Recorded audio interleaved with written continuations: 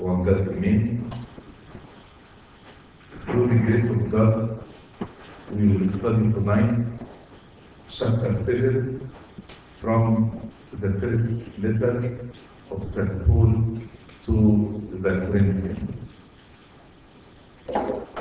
Apparently, the church at Corinth sent St. Paul a letter asking him some questions. And he began to address these questions in chapter 7. The first half of the chapter deals with those who are married. And the second half of the chapter about the singles, the widow and the unmarried. We can divide this chapter into 4 passages. From verse 1 to 9, principles of marriage. Then from 9 to 16, keep your marriages fair. And from 17 to 24, live as you are called.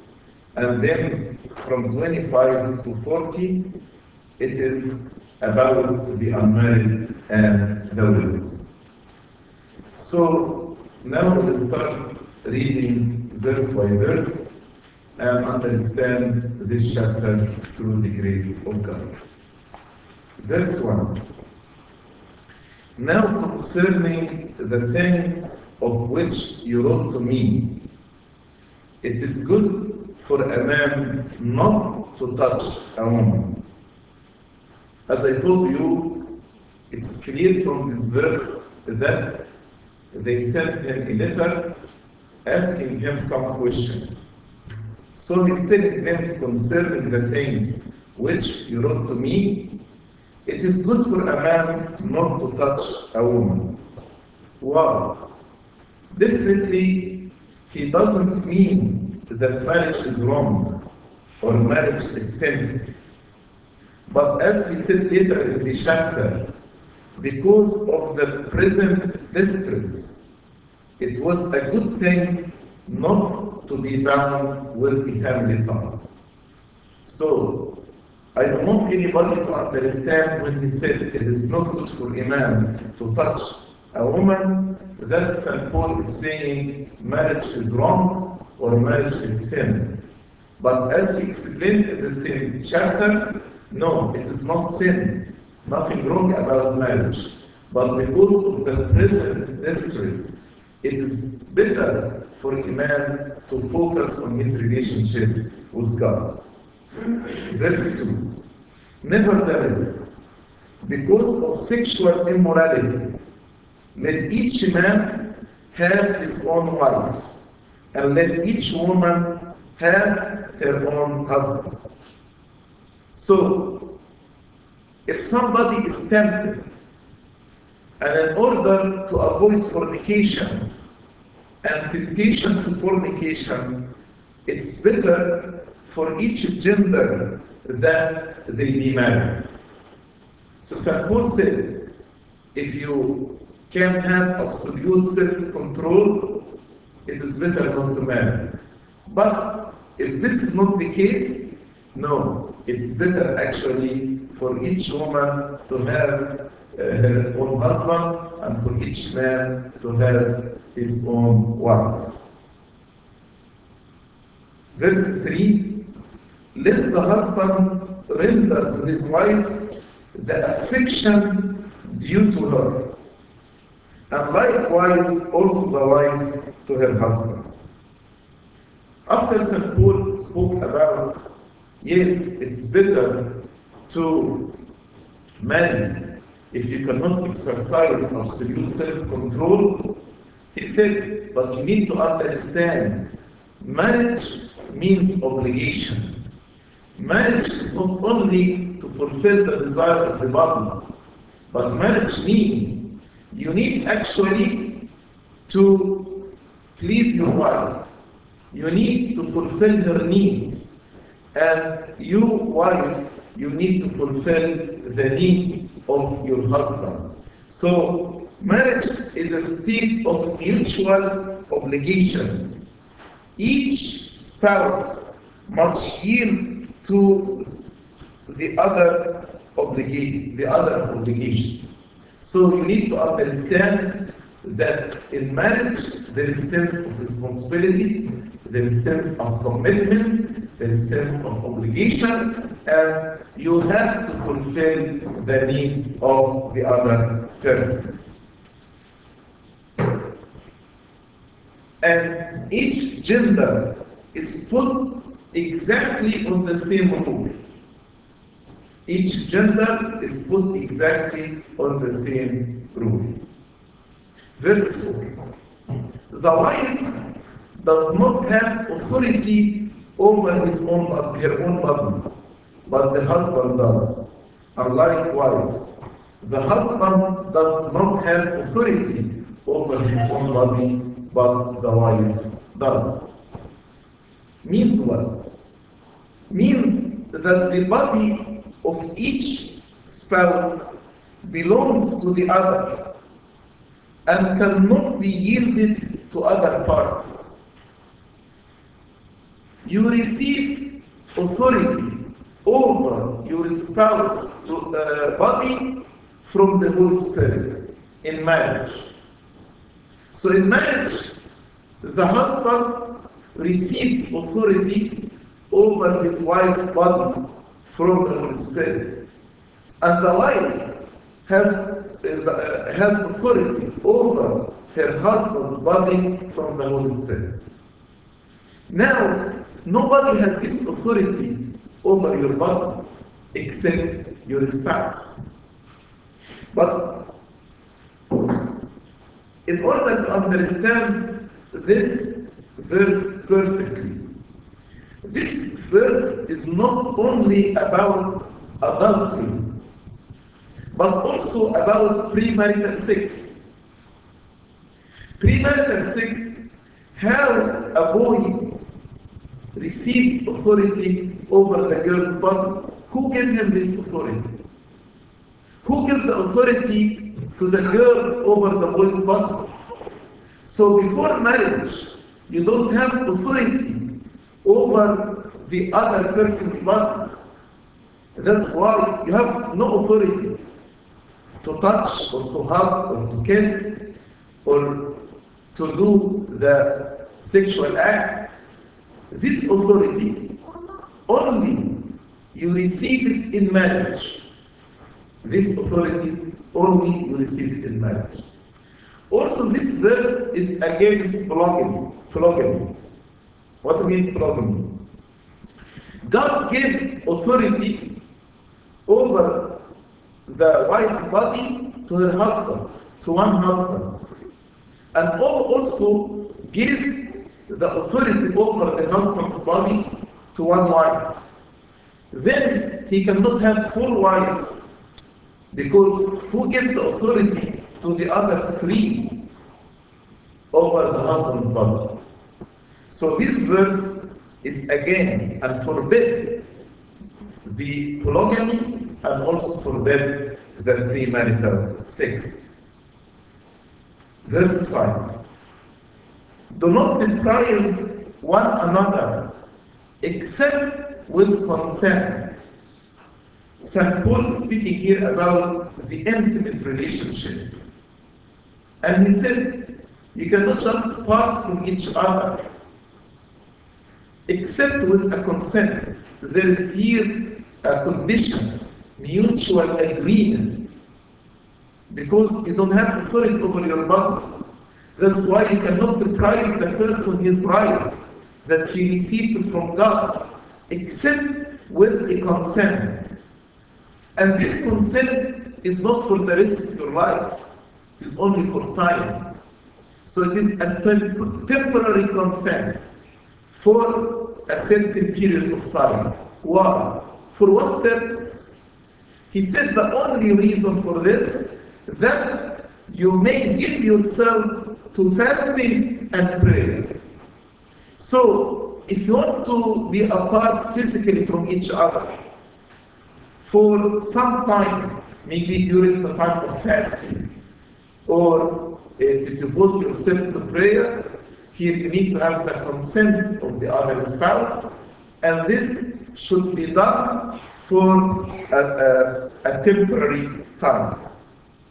So the married couple should not live apart except by mutual agreement, and that only for a season. Why? While devoting themselves to a period of prayer and fasting. And then St. Paul said something very important. Why he is instructing to separate from one another for a season to devote themselves for prayer and fasting? He said, lest Satan, or so that Satan does not tempt you because of your lack of self-control. If you cannot control yourself for a season, to be away from your spouse, to devote yourself for prayer, what if some circumstances happen, like you traveled in a trip by yourself for 1 or 2 months? What are you going to do during these 2 months? Are you going to lust after other wives or after other women? Of course not. So we need here to exercise self-control. And the person should be okay if he has to separate himself physically from his wife or from her husband for some time. What if your spouse gets sick? What are you going to do? Are you going to fall in sexual immorality? Of course not. That's why St. Paul said, although you are married, and although you have authority over your spouse's body, but it is better for you to exercise self-control, especially during the time of fasting, to devote yourself for fasting and prayer, so that Satan will not tempt you because of your lack of self-control. If you are lacking self-control and you say I cannot do this, then if some other circumstances happen, you will find yourself tempted with sexual immorality. So self-control, even in marriage, is very, very important. Self-control is very important even in marriage. Verse 6, but I say this as a concession, not as a commandment. St. Paul said, what I just told you is a permission, but not a commandment. Which means, maybe somebody say, no, I don't have to do this. That's fine. But why St. Paul is giving you this permission or giving you this advice? In order to be able to exercise self-control. So to avoid the temptation of Satan. To avoid the temptation of Satan. Verse 7. For I wish, now he's speaking about how even the married people should exercise self-control. So he's saying, for I wish that all men were even as I myself. I wish that everybody, as myself, have absolute self-control as I have. To live life of service, as I am told, because St. Paul was not married. He lived life of service. So he's saying, I am instructing you, the married couple, to exercise self-control. But in reality, I wish that everybody should have, absolute self-control as myself. But St. Paul understands that this is a gift from God. If you go to Matthew chapter 19, when the Lord spoke about the disciples asking the Lord, it's better for man not to marry, then the Lord said, but not everybody will accept this, except those who receive this from God. So not everybody is called to the life of celibacy. Not everybody can live the life of celibacy, except those who received this gift from God. That's why St. Paul said, "For I wish that all men were even as I myself, but each one has his own gift from God." Each one has his own gift. I received the gift of celibacy, maybe you received other gifts that I don't have. So each one received his own gift from God, one in this manner and another in that. One in this manner in celibacy and another in that. Maybe you have some gifts that I personally don't have.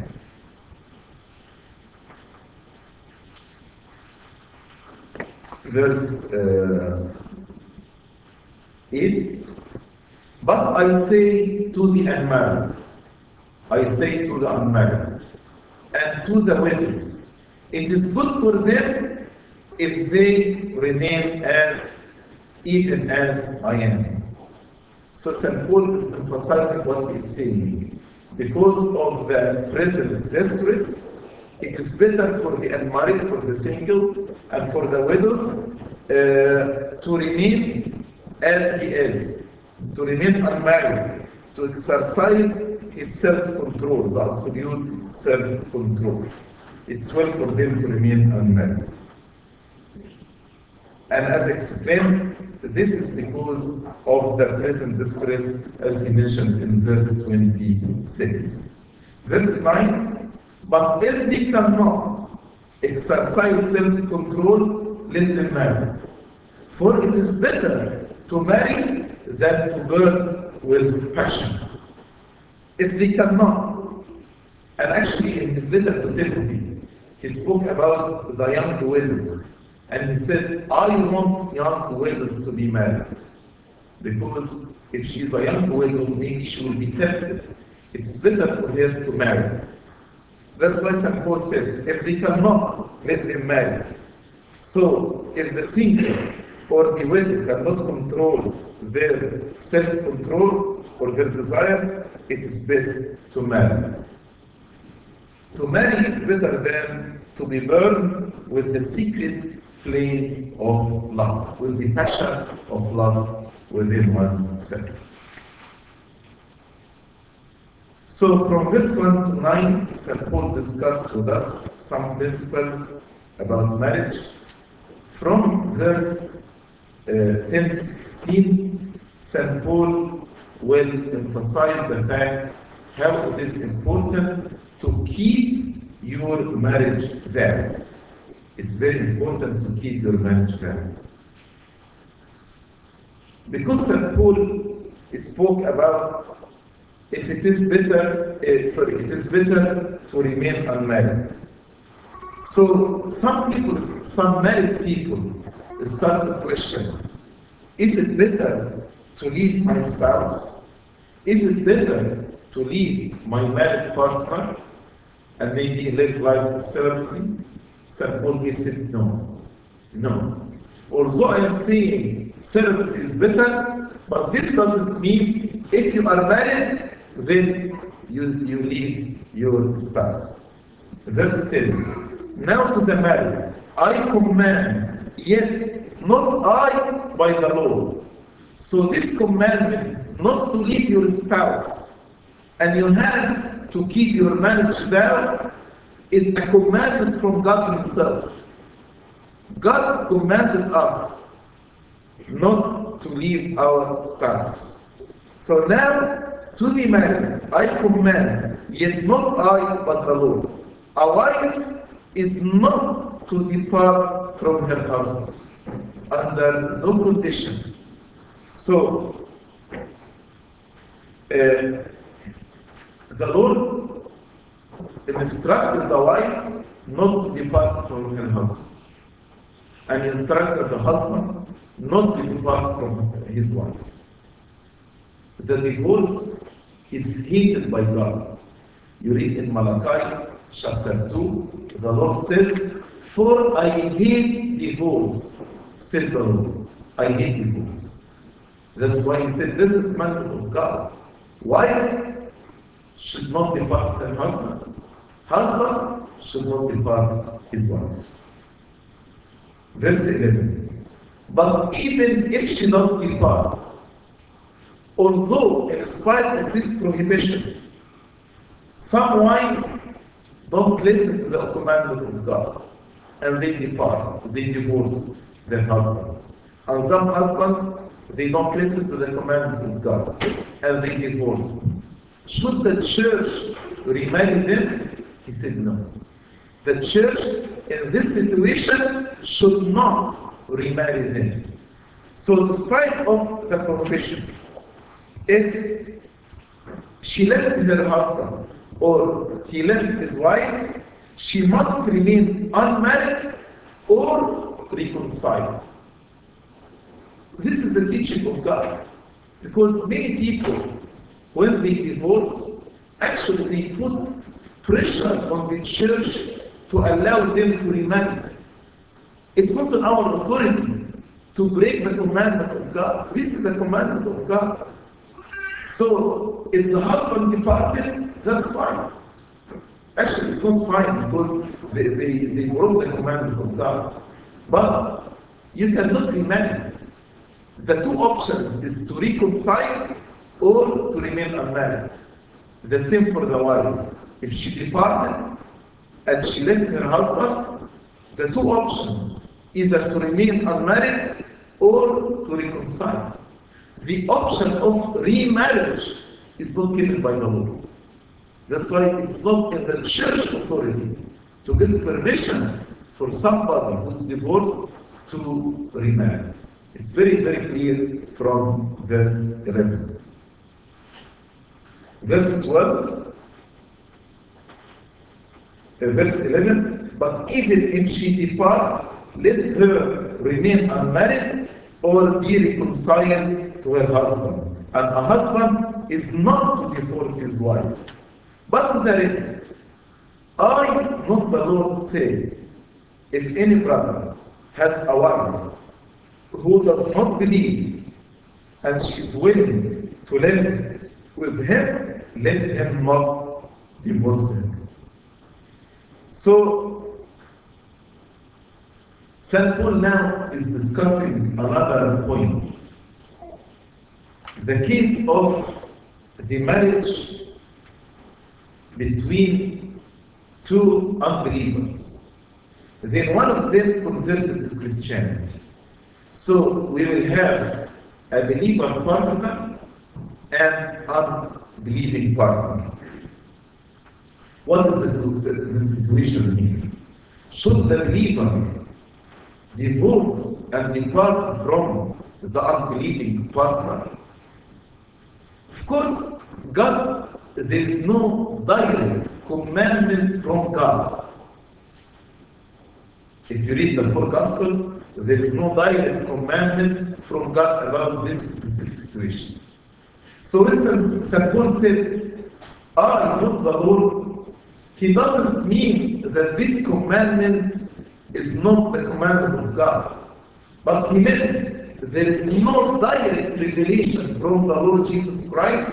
So what he is going to say now, he is going to say by the inspiration of the Holy Spirit. But when he spoke about the divorce, the Lord Jesus Christ very clearly in Matthew chapter 19 and in many different occasions in the four Gospels, the husband should not divorce his wife. But the Lord Jesus Christ does not say anything about those who are married with non-believers. That's why the Lord Jesus, St. Paul said, I am the Lord. Means, I am saying what I'm saying right now by the inspiration of the Holy Spirit, not by direct revelation from the Lord Jesus Christ. So if either husband or wife is converted and the other is not, they must not on this account forsake the unbelieving spouse, provided he or she is pleased to remain. St. Paul is saying, God values the family tie very much. So, in this specific occasion, if one converted to Christianity, because God values the family tie very, very much, then don't divorce your spouse. If the unbelieving partner wants to continue in marriage. So here you should not divorce your spouse. But does this mean it is okay for a believer to marry an unbeliever? No. In 2 Corinthians chapter 6, Paul said, don't be under the same yoke with the non-believers. There is no fellowship between light and darkness. So this verse doesn't mean it is okay to marry an unbeliever if you are a believer. But this verse is about very specific situation. If two persons, couple, were unbelievers, one of them converted to Christianity, don't divorce your wife as long as your unbelieving partner please to continue in this marriage. But here there is another question. Is this marriage holy or unholy? Because it is now union between a believing partner and an unbelieving partner. So how can we conceive this marriage? Is it holy or unholy? St. Paul answered this in verse 13 and 14. He said, and a woman who has a husband who does not believe, if he is willing to live with her, let her not divorce him. For the unbelieving husband is sanctified by the wife, and the unbelieving wife is sanctified by the husband. What does it mean? What does it mean the unbelieving husband is sanctified in the wife or by the wife, and the unbelieving wife is sanctified by the husband? Does this mean that they are holy in themselves, even without being baptized, even without believing in the Lord Jesus Christ? No. St. Paul doesn't mean this. St. Paul doesn't mean that the unbelieving spouse is made personally holy by this marriage. But what does he mean by this? So, being sanctified doesn't mean personal holiness. Let us understand what the word sanctify means. The word sanctify means to separate, to dedicate to the Lord, to consecrate. For example, when we pray on the food, actually we sanctify the food, we bless the food. Does this mean the food will be saved? There is no salvation for the food. But this means it's blessed. Why blessed? Because we prayed on it. So as if dedicated for God. So St. Paul is saying, having a Christian member, a member who believes in the Lord Jesus Christ, will make the whole household actually holy. So the Christian member will bless the whole household.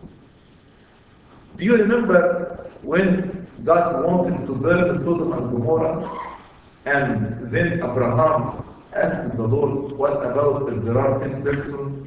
The Lord told him, if there are 10 persons, godly and righteous, I will not destroy the city. Because these 10 persons became source of blessing for the whole city. In the same way, a believing partner will be a source of blessing for the whole household. But this doesn't mean that the unbelieving members of the house will be saved or they are personally holy. And St. Paul, you want to say, so this household is separated from the ungodly and unclean world because of the presence of this believing spouse. And in the same way, the godliness of the believing wife the godliness of the believing wife is of more force to cause the marriage to be considered holy than the force of the unbelieving husband is to make the marriage unholy or profane. That is the power of the Holy Spirit in us. So the power of the Holy Spirit in the believing wife and the believing spouse will be able to make the whole relationship holy more than the force of the unbelieving spouse to make the relationship profane or unholy. So again, I want to emphasize, St. Paul doesn't mean that the unbeliever will become sanctified in himself or he became holy in his own person, but he became holy in respect to his relation with his wife. So he is blessed and he is sanctified for her, not as a person in himself. Because we cannot be holy in ourselves except by believing in the Lord Jesus Christ. So the unbelieving wife is sanctified by the husband, otherwise your children would be unclean, but now they are holy. St. Paul said, if this relationship is unholy, this means your children are unclean. Unclean means illegitimate, unlegal, unlawful, like the children of fornication.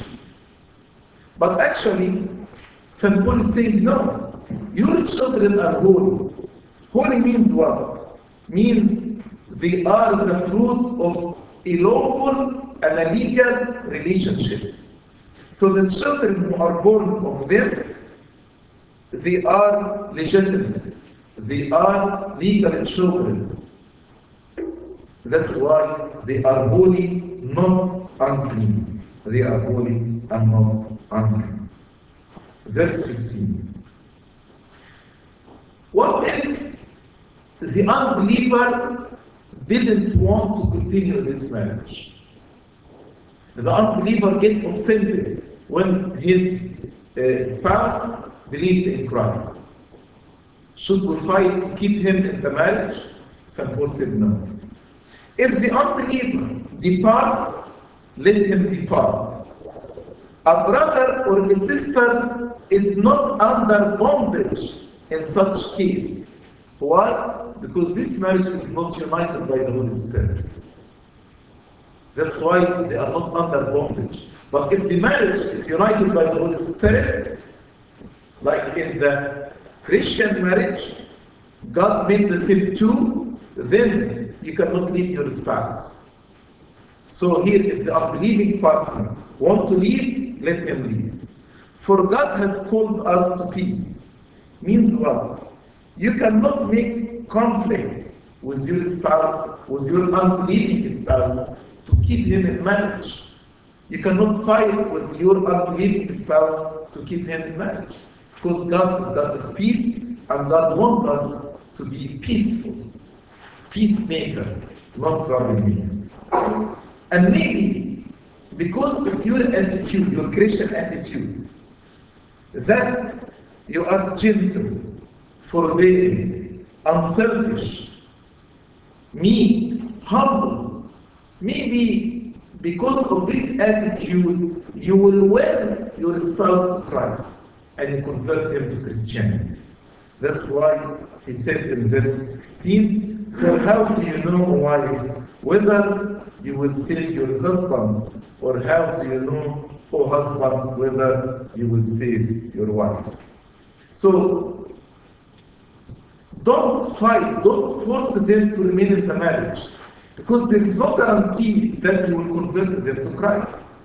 But on the other side, on the other hand, if you demonstrated your Christian attitude and your peacemaker attitude, maybe you can win your unbelieving spouse to the Lord Jesus Christ. and you can save him. And actually, this happened in the church history and in the biblical saints. Many believing spouses were able, by their Christian attitude, to convert their unbelieving spouse to Christianity. So St. Paul actually spoke about the principle of marriage, and then he spoke about how you need to keep your marriage vows. From verse 17 to verse 24, St. Paul is speaking about you need to live as you are called. So, if you are called while you are married, don't leave your wife. And if you are called while unmarried, it is better to consider celibacy. But if you cannot, then you can marry, nothing wrong in this. Verse 17. But as God has distributed to each one, as the Lord has called each one, so let him walk. And so I ordain in all the churches. St. Paul said, whatever gift you received, or whatever circumstances you are in when you are called to Christianity, whether you are single or married, please walk in it without seeking a change. So if you are called while you are married, walk as married. If you are called as single, it's better to continue as unmarried. Verse 18.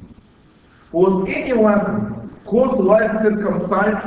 Now St. Paul is expanding this principle from marriage to actually other civil status. So, many people were Jews and converted to Christianity. And many people were Gentiles, uncircumcised, and converted to Christianity. So St. Paul is saying, was anyone called while circumcised? A Jewish person. Let him not become uncircumcised. Means what? Means you need to be content that it's okay if you are a Jewish. Don't be disappointed because you are from Jewish background. Actually, if you are called as Jewish, that's fine. Be content with it. Don't seek to be uncircumcised. Don't envy the Gentiles because they were not Gentiles from the beginning. And the same also true for the Gentiles. Was anyone called while uncircumcised, let him not be circumcised. The uncircumcised Gentiles were to remain uncircumcised when they become Christian.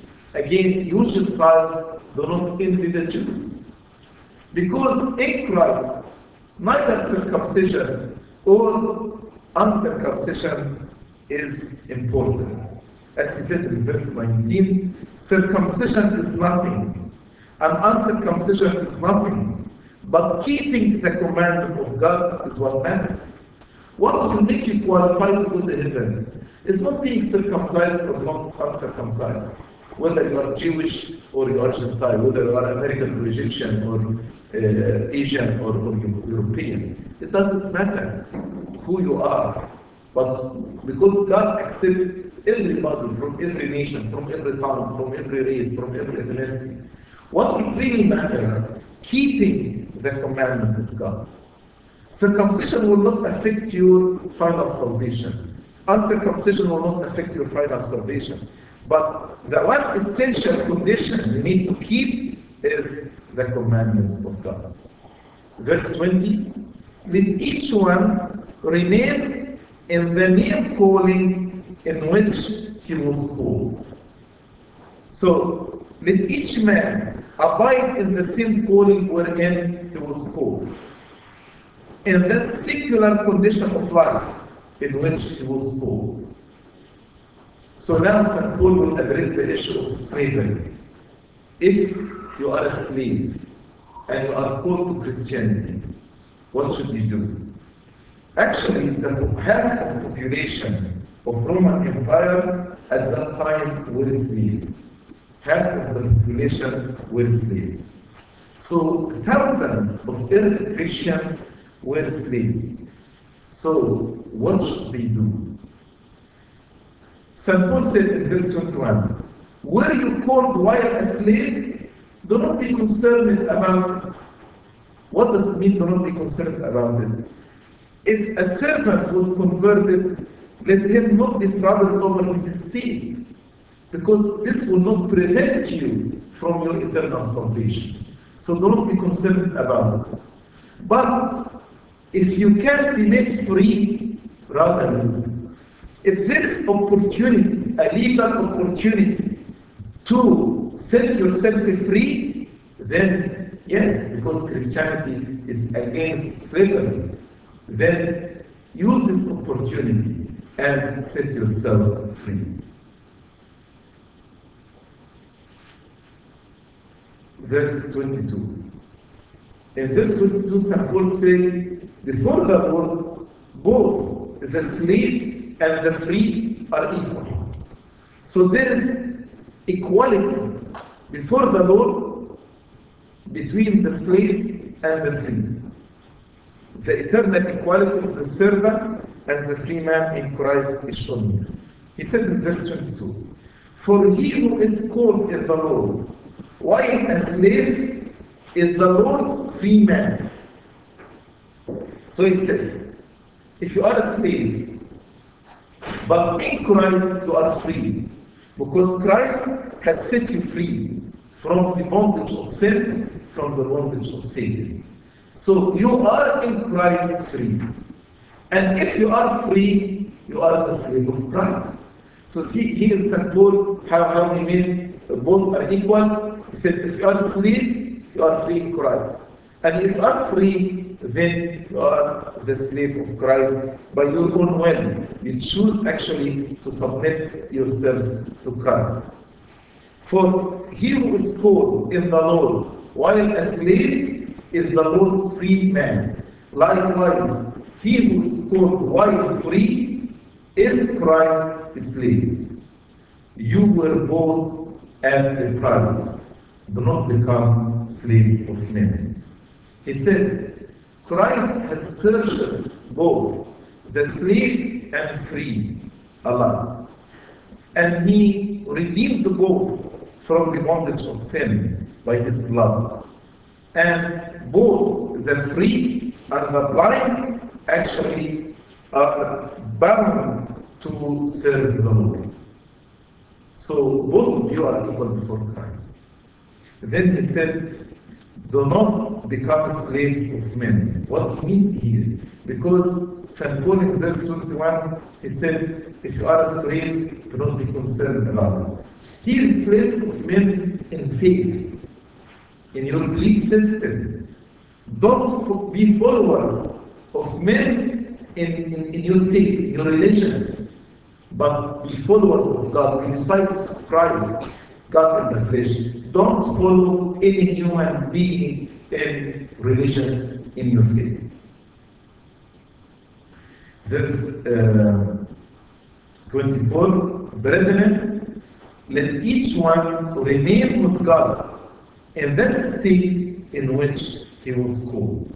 So again, St. Paul is emphasizing the fact that each one remain in the domestic or social condition in which the call of God found him.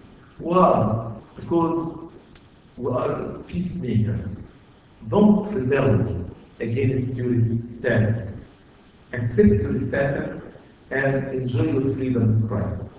That's what St. Paul said. He emphasizing the fact that the children of God should be peacemakers. The last part of the chapter, from verse 25 to 40, St. Paul is speaking to the unmarried and the widows. To the unmarried and the widows. Verse 25. Now concerning virgins. Virgins, the unmarried, the saints. I have no commandment from the Lord. So it means there is no direct revelation from God. The Lord Jesus Christ while he was here on earth, did not say anything clearly about the virgins, whether they should remain virgins or whether they should marry. But, or yet, I give judgment as one whom the Lord, in his mercy, has made trustworthy. Now St. Paul is saying, I am using my Christian judgment as the apostle of God. So what I'm saying, actually, I will say by the inspiration of the Holy Spirit. So what I am saying right now is we need to abide by. Yes, there is no direct revelation from the Lord, but I'm speaking it by the authority of the Lord Jesus Christ, because God in His mercy, made me trustworthy to be His apostle and to speak with the authority of the Holy Spirit and to use my Christian judgment to give advice to the unmarried and to the widows. Verse 26. I suppose, therefore, that this is good because of the present distress, that it is good for a man to remain as he is. Again, St. Paul is repeating the same principle. It is good for a man to remain in the state he already is. What he means by the present distress? He means the persecution that the Christian all the time are facing. From the time of Christ until now, the Christians are persecuted. Either persecuted by murder, like the terrorists, or persecuted actually by philosophy. Those are casting doubt of their faith, and they make them doubt the existence of God, the divinity of Christ. This is also another form of persecution. So persecution is not only killing the person, persecution is also killing the faith of the person and casting doubt on the faith of the person. That's why, because of this present distress, it is good for a man to remain as he is. Verse 27. Are you bound to a wife? Are you married? Do not seek to be loosed. Don't depart with your wife. Don't divorce her. Are you bound? Are you loosed from your wife? Do not seek your wife. If you are not married, it is better not to marry. So if you are married, you need to remain true and faithful to the bond of marriage. If you are unmarried, it is better because of the present distress to remain unmarried.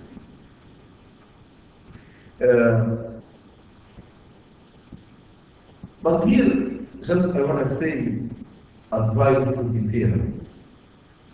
Many parents, when their children reach a certain age, while they are unmarried, unfortunately, they put extreme pressure on them. And sometimes they make them feel guilty because they are unmarried. So St. Paul saying here, maybe it's better because of the present distress not to be married. What I'm trying to say, it is better in general to be unmarried than to marry the wrong person. So many youth, because of the pressure, whether from the parents or from the extended family or from the society, or unfortunately sometimes from the church, because of the pressure, they rush into marriage and they make wrong decisions. But it is better to remain unmarried than to marry the wrong person. And St. Paul is saying, if you are unmarried, actually it is a privilege, as he will explain. Use this time to praise the Lord, to devote yourself to His service, to consecrate your time to to serve the Lord. And when the right person comes, then you can marry. Nothing wrong with this. But don't feel guilty because you are unmarried. Don't you feel ashamed because you are unmarried. Don't feel that you are less than others. Actually, there is privilege, there is blessing in being unmarried, as St. Paul will explain. You can use actually your time and your energy to serve the Lord and to praise Him. Verse 28. But even if you do marry, you have not sinned. So St. Paul is repeating again. When I'm encouraging to remain celibate, it is not because marriage is sinful. It is not because marriage is wrong, but because of the present distress. Actually, you can please the Lord better if you are unmarried. But if you want to marry, please do. Nothing wrong. You have not sinned. And if a virgin marries, she has not sinned. Nevertheless, such will have trouble in the flesh, but I would spare you. So it's saying, if you want to marry, nothing wrong in this. Why I am telling you it's better not to marry? Because I want to spare you the trouble in the marriage. What trouble is referring to? He said, those who are married, they have trouble in the flesh. Definitely, anxiety, distress, caring about children, caring about their future, caring about their financial status. You know, all these obligations can add stress and trouble to the person who is married. But those who are unmarried can devote all their time and all their energy to serve the Lord. That's why St. Paul said, I want to spare you this. I want to spare you this anxiety and this stress that most of the married couples are facing every day. Verse 29. But this I say, brethren, the time is short, so that from now on, even those who have wives should be as though they have none. St. Paul said, but there is a fact, and this fact is true for the married and unmarried. What is this fact? The time is short. What he means by time is short? If I'm going to live 100 years, and if now I am 40 years, then I have 60 years. Next year I will have 59. The year after I will have 58, and so on. So actually the time is short. Every day I am closer to the end. So the time is short.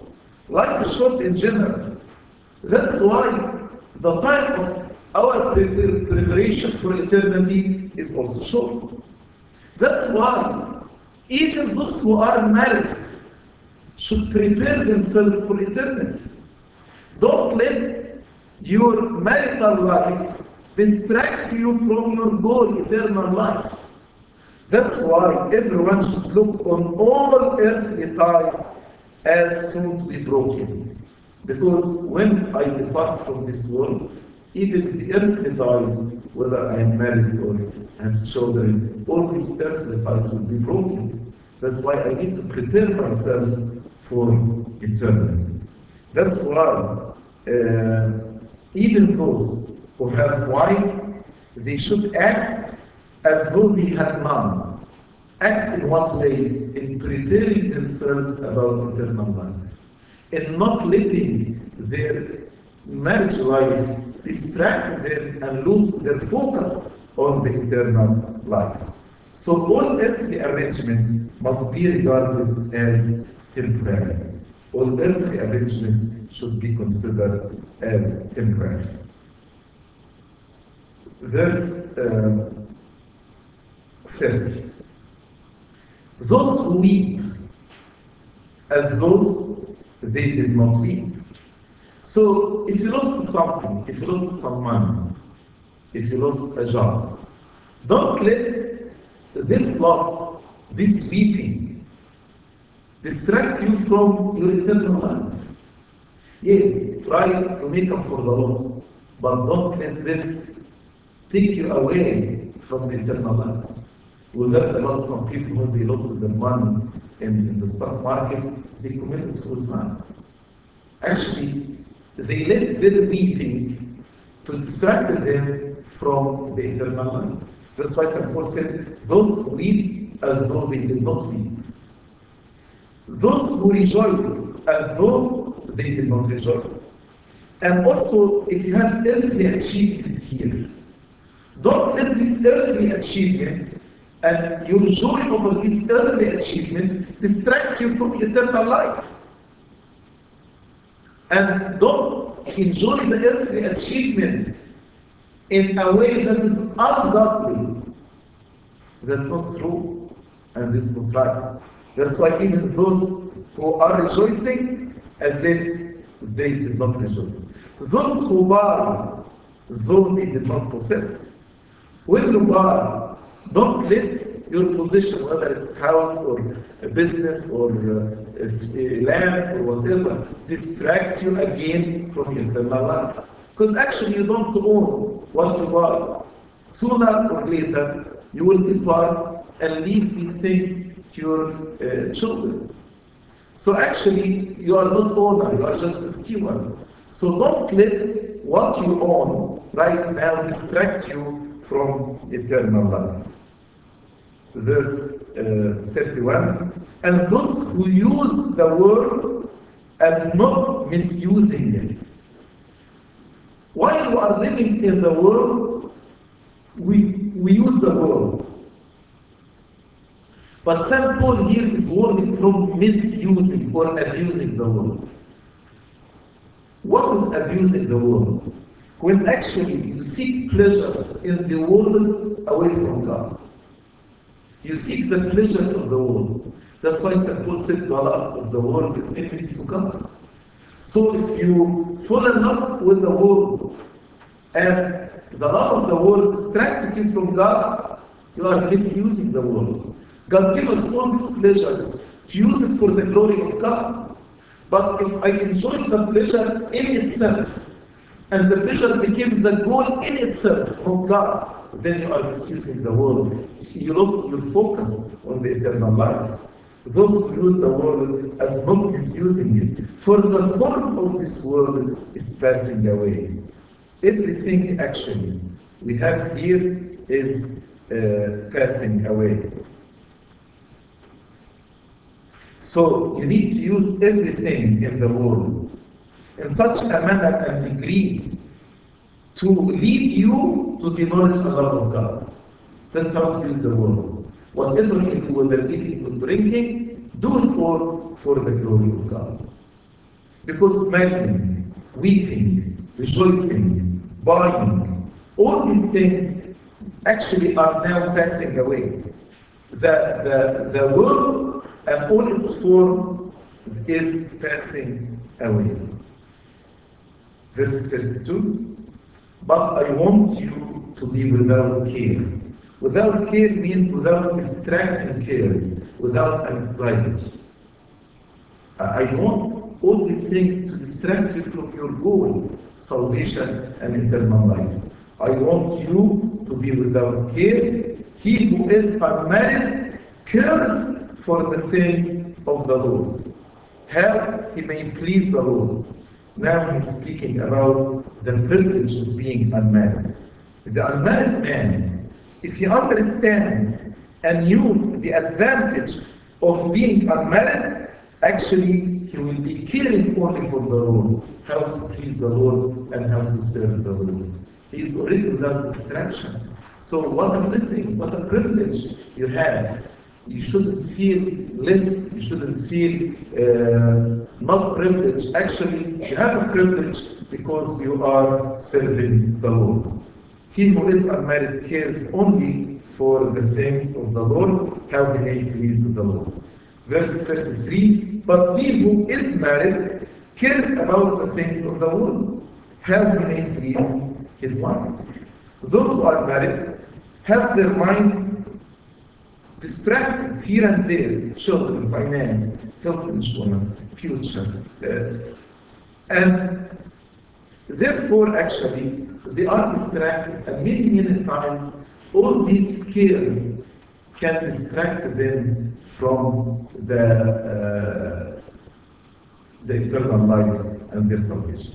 That's why Saint Clement, in his book Summa, book 3, he said, St. Paul doesn't mean here at all that those who are married have excuse not to please the Lord. No, actually he's warning you who are married from being distracted from pleasing the Lord. That's why he said, even if you are married, walk as if you are not.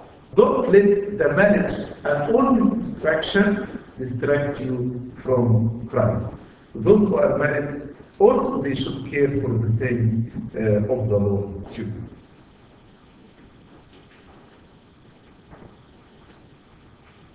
Verse 34. There is a difference between a wife and a virgin, a wife and unmarried virgin. The unmarried woman cares about the things of the Lord, that she may be holy both in body and in spirit.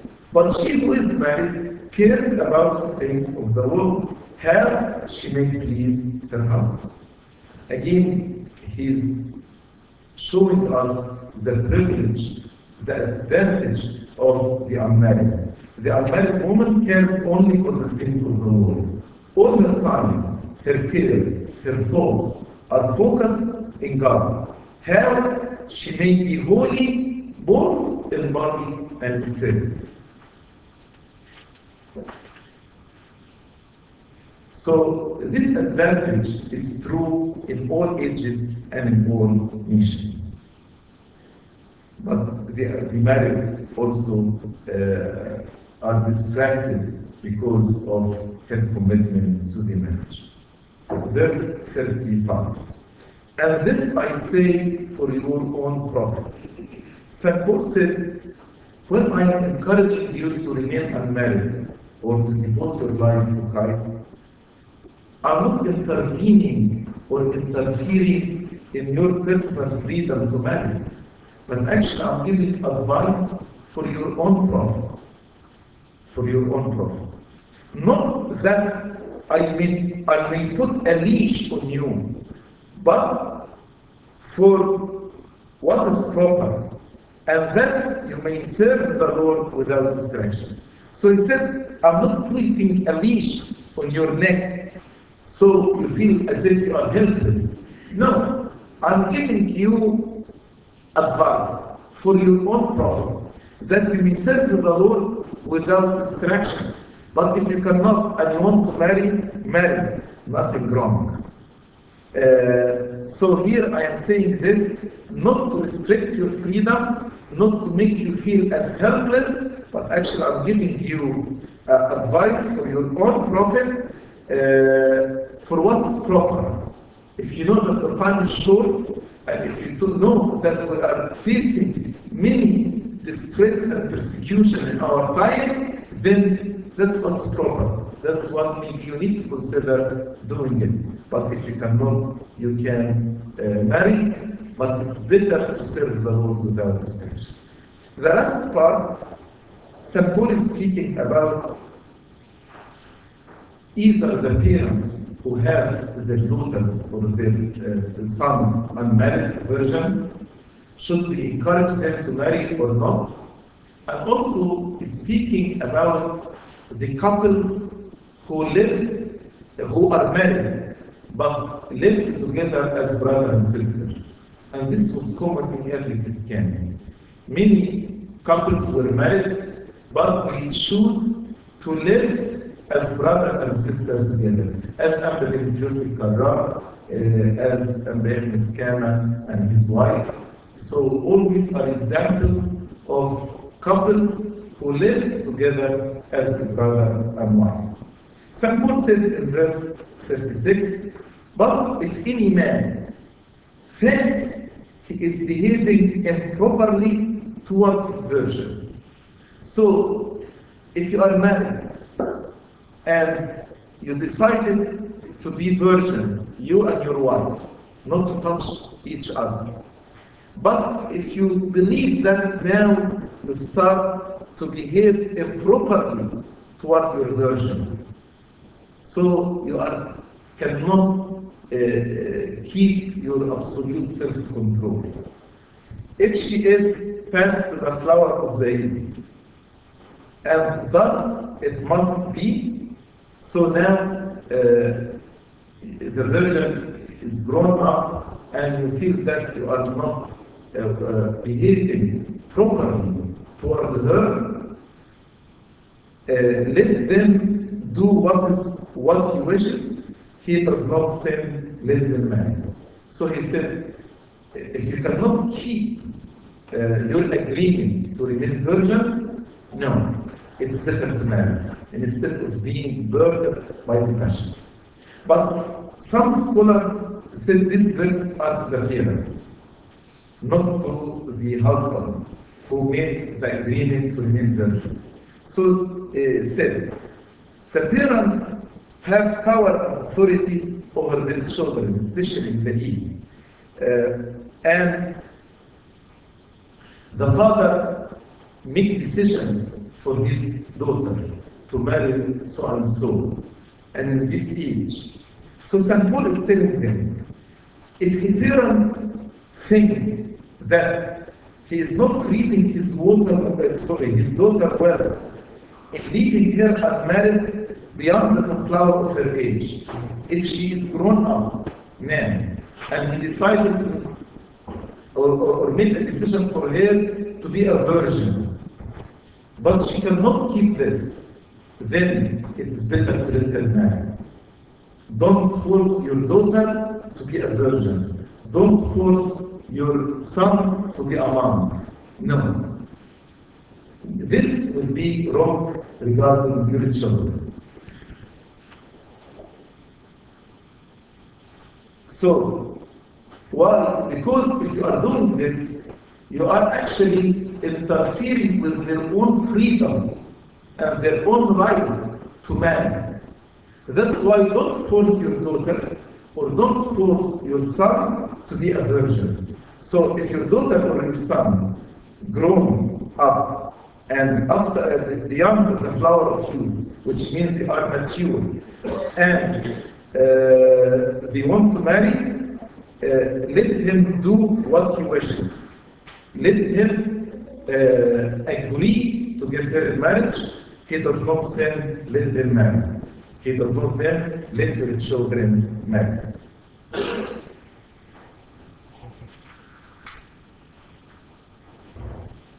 Nevertheless, he who stands steadfast in his heart, having no necessity, and has power over his own will, and has so determined in his heart that he will keep his virgin, does well. But if you make a decision in your heart to keep your daughter as a virgin, and she has a power to exercise absolute self-control, and you want to keep this vow, nothing wrong. Actually, you do better. So if no need makes marriage necessary, if there is no burning desire makes the marriage necessary, and the purpose that she remain unmarried continues steadfast, the purpose that she is a virgin is steadfast, he does well to let her remain so. What he means by power over his own will. As a parent, actually there is a struggle because he wants his daughter to marry and have children. But to control this the desire of having grandchildren, and agree and approves that his daughter become a nun or his son becomes a monk. So if you have power of your own will, then actually it is better actually to encourage them to be virgins. And here another advice to the parents. If your children want to consecrate their life to God, become nuns or become monks, actually you need to support them. You need to encourage them. Don't tell them, no, you cannot do this. Because of your selfish desire to have grandchildren and to see your children are married. Actually, St. Paul is saying, if you keep them virgins, actually you do better. Verse 38, so then, he who gives her in marriage does well, but he who does not give her in marriage does better. So he said both are well, but if you choose that your son or daughter to be consecrated to God and to remain virgins, actually you do better. You do better because of the time is short and because of the present distress. Verse 39, a wife is bound by law as long as her husband lives. But if her husband dies, she is at liberty to be married to whom she wishes, only in the Lord. The last two verses, he is addressing the widow. So he said, as long as your husband or your spouse is alive, you cannot depart your spouse. But if your spouse departs, then you are free from the marriage bond because of death of your spouse. And you can marry. You can marry, but with one limitation, in the Lord. In the Lord means Christian and mystical marriage. Mean to marry from a Christian person in the church as a sacrament. Verse 40, the last verse. But she is happier if she remains as she is. Again, St. Paul is speaking, repeating what he said. If the widow remains as a widow, she is happier because she doesn't have any distraction. According to my own judgment, according to my Christian judgment as the apostle of the Lord. And I think I also have the Spirit of God.